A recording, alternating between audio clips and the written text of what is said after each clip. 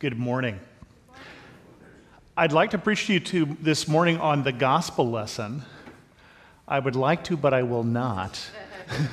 Because I talked to Pastor Ben before he left, and he chose which lessons we would use this morning and encouraged me to talk on that section that we have from the book of Romans. That section you may have noticed that is about sin.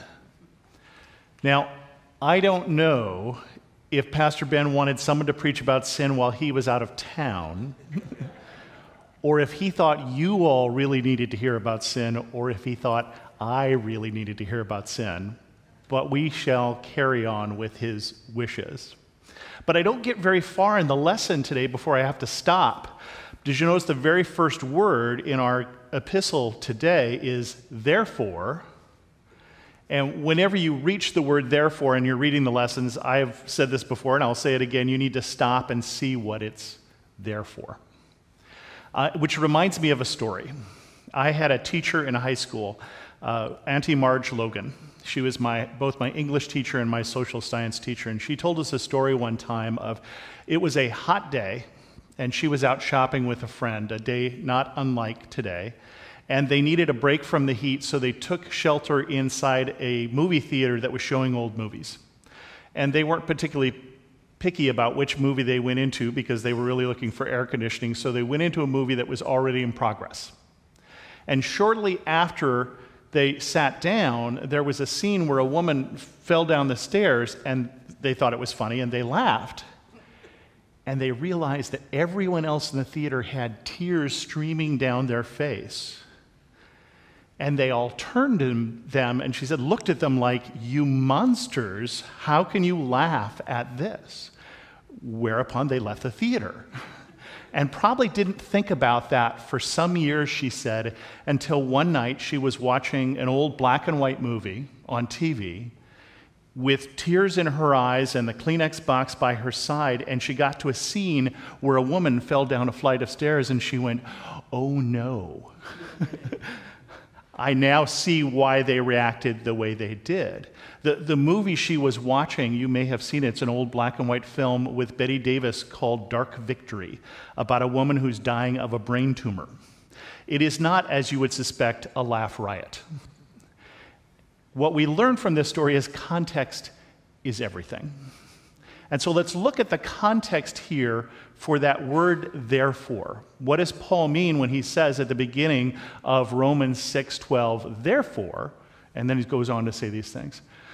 There's one thing that's very different about the letter to the Romans from all of the other letters that Paul writes to the churches. Does anybody know what's different about this letter? Anybody? Paul has never been to Rome. When Paul writes back to the Colossians or the Ephesians or to the Corinthians, sometimes he has spent as much as a year or two in that church, and then he's writing back to deal with some issue that has come up that has come to his attention. But he's had a chance to be there for Sunday after Sunday, and they've heard what he has to say. But when he writes to the Romans, he's never been there. He's got some friends there, but he's never been to that church. And so, fortunately for us, the letter to Romans, Paul takes 16 chapters and writes everything he understands about the gospel of Christ in one book, A to Z, Alpha to Omega. It's a great book in terms of developing a systematic understanding of the gospel of Christ. It was very formational for me. We did a book study when I was in my junior year of high school at my home church on the book of Romans, using a book that we probably have in our church library called The Normal Christian Life by the Chinese evangelist Watchman Nee. And it was formational for me in terms of understanding the Christian faith. So what Paul has done here in this book is he's talked a lot about sin. It is apparently fairly important in Paul's understanding of the gospel because it's 16 chapters. He doesn't just talk about it in chapter 6, but also in 1, 2, 3, 4, 5, and 7. And as he's gotten to this place in the book, he's already established here's some sins that the Gentiles are prone to.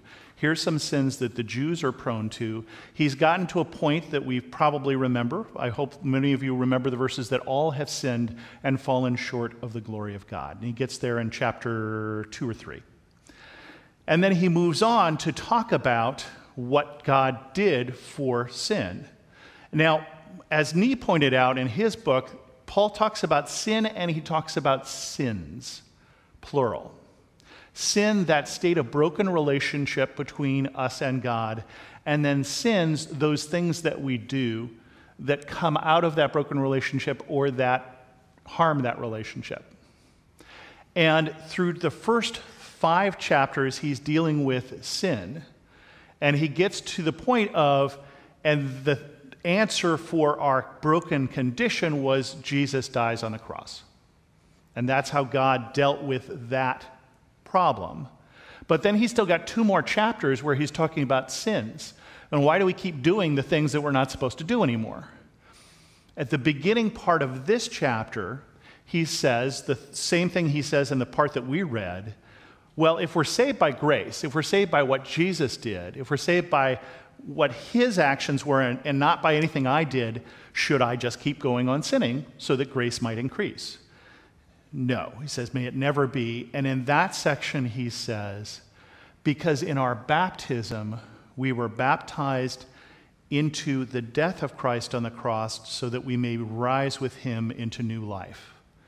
That blessing we had this morning, or that remembering of that thanksgiving about our baptism, was actually quoting from the first section here of Romans 6, that we were baptized into Jesus' death. And then he gets to the section we have today. So all of that is the word therefore. That's the first word of our lesson. So how are we doing on time? I may have to pick up the pace just a little bit here. In this particular section, he uses 2 analogies as he talks about sin. He uses the word instrument, and then he uses the word slavery. Let's deal with them in that order, because that's the order that he uses. When he says that you are an instrument of righteousness, he does not mean, if I look at the Greek, a musical instrument, although that sounds cool. But he means instrument like a scientific instrument, a medical instrument, or a tool. That's what that word means. So what Paul says is that you and I are a tool for righteousness.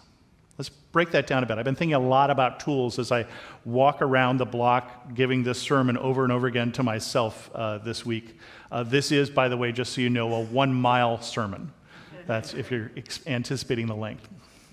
So when it says that we're a tool, how many of you have a toolbox?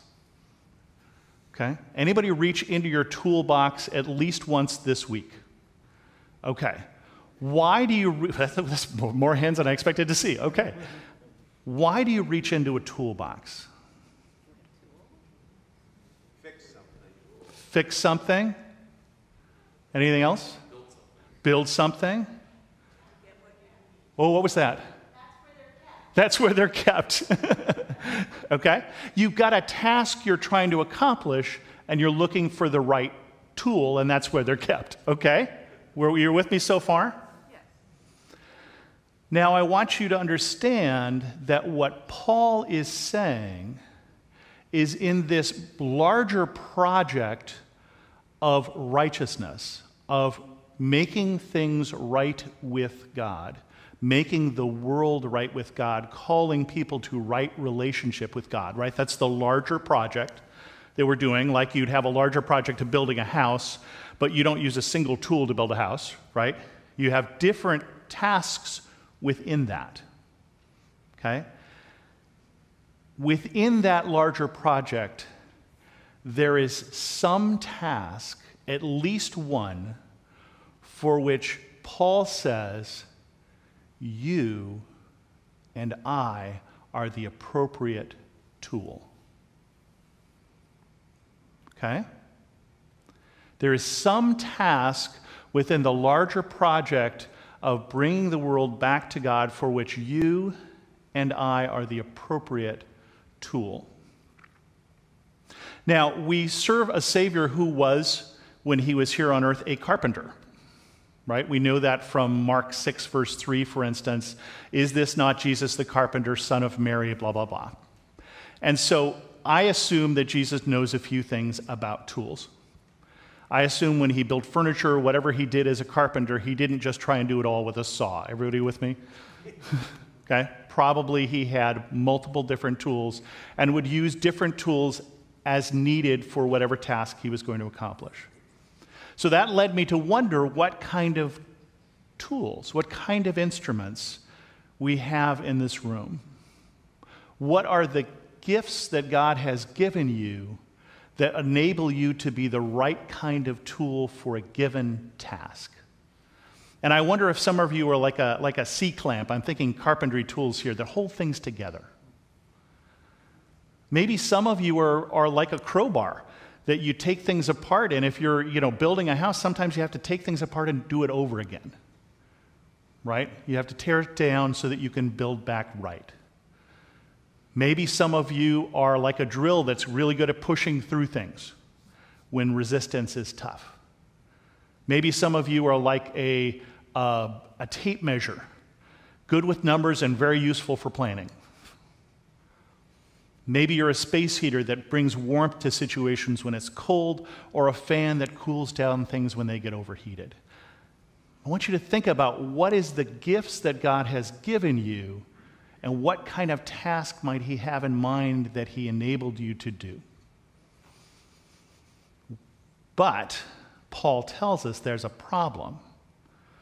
And the problem is, sometimes we're a tool in the hands of the master carpenter, and sometimes we are not. And that problem is sin. That sometimes, because of our disobedience, we place ourselves in the hands of another who is not building up but tearing down. And think of that crowbar that I talked about. A crowbar is a very useful tool in the hands of the master carpenter. It helps fix things, helps redo things. In the hands of a vandal, it brings destruction. And so Paul says, when we think about sin, he says, I want you to think about whose hands you've put yourself in. Are you building up, or are you tearing down? Because when we are disobedient, we put ourselves in the wrong hands. And we're not part of that larger project that God is trying to accomplish. And then he talks about slavery. Now, slavery is definitely a triggering word, certainly within our society when you talk about slavery, but it wasn't in Paul's day. As Paul writes to the church of Rome, roughly, I looked it up, 30% of the people in Rome at any given time were slaves. And it wasn't like in the Old South in the U.S. where there were slave churches and free churches. Roughly 30% of the people in the church would be slaves. When Paul talks about us all belonging to Christ, he says, male and female, barbarian, Scythian, slave and free, Christ is all and is in all. Which is a part of their normal everyday life, slavery. Paul talks about one slave in particular within his letters, the slave Onesimus, who is one of the co-workers of Paul, who is a runaway slave. If you go back to the ancient Spartans, you'd see 7-to-1 slaves versus free people. So it's a common thing within the ancient world, this slavery. And so as he writes to the church and says, are you a slave to sin? They would understand what he's talking about. He would say, you give your freedom over. He says, whatever you are obedient to, you become a slave of. So he says, are you a slave to sin? Right? Remember, he's already dealt with that Christ has died for us. He's writing to the church at this point in the gospel of Romans, or the letter to the Romans. He's not writing to people outside the church. He's already dealt with that Christ has died for our sins, but he's saying, do we still continue to sin? Why, having been made free, would we give ourselves back to slavery? And the church would understand what he means. when I have no say over what I do, because I've given myself in obedience to those things I should not do, that I become a slave to sin. That part, I think, is relatively easy for us to understand. I think the hardest part of this section is the next thing he says, which he says you should be a slave to obedience that leads to righteousness. And I don't know about you, but I'm not fond of somebody saying I should be a slave. Remember, we said that that's a triggering word, and I grew up in a society that says I'm free, and what we mean by free is usually I can do whatever I want. Is that what we often mean when we, as Americans, say freedom? Now, sometimes we take it too far for sure. I can do whatever I want no matter the effects on anyone else. But we really have, I would say, an overemphasis on me and what I want. And the problem is, Paul would not declare that as freedom. I can do whatever I want because I am the most important person is almost the textbook definition of slavery to sin. It's what I want. It's me over anybody else. It's my desires, it's my appetites, it's my well-being. When we talk in the Gospels, in the epistles, about our freedom, we talk about putting other people ahead of us, putting God's will ahead of ours. We talk about love, which is not that kind of freedom. And so Paul says we should be slaves to obedience that leads to righteousness. For the wages of sin are death. The path that you're on when we're in that path doesn't lead to the life we want. And so he calls us to be on this other path.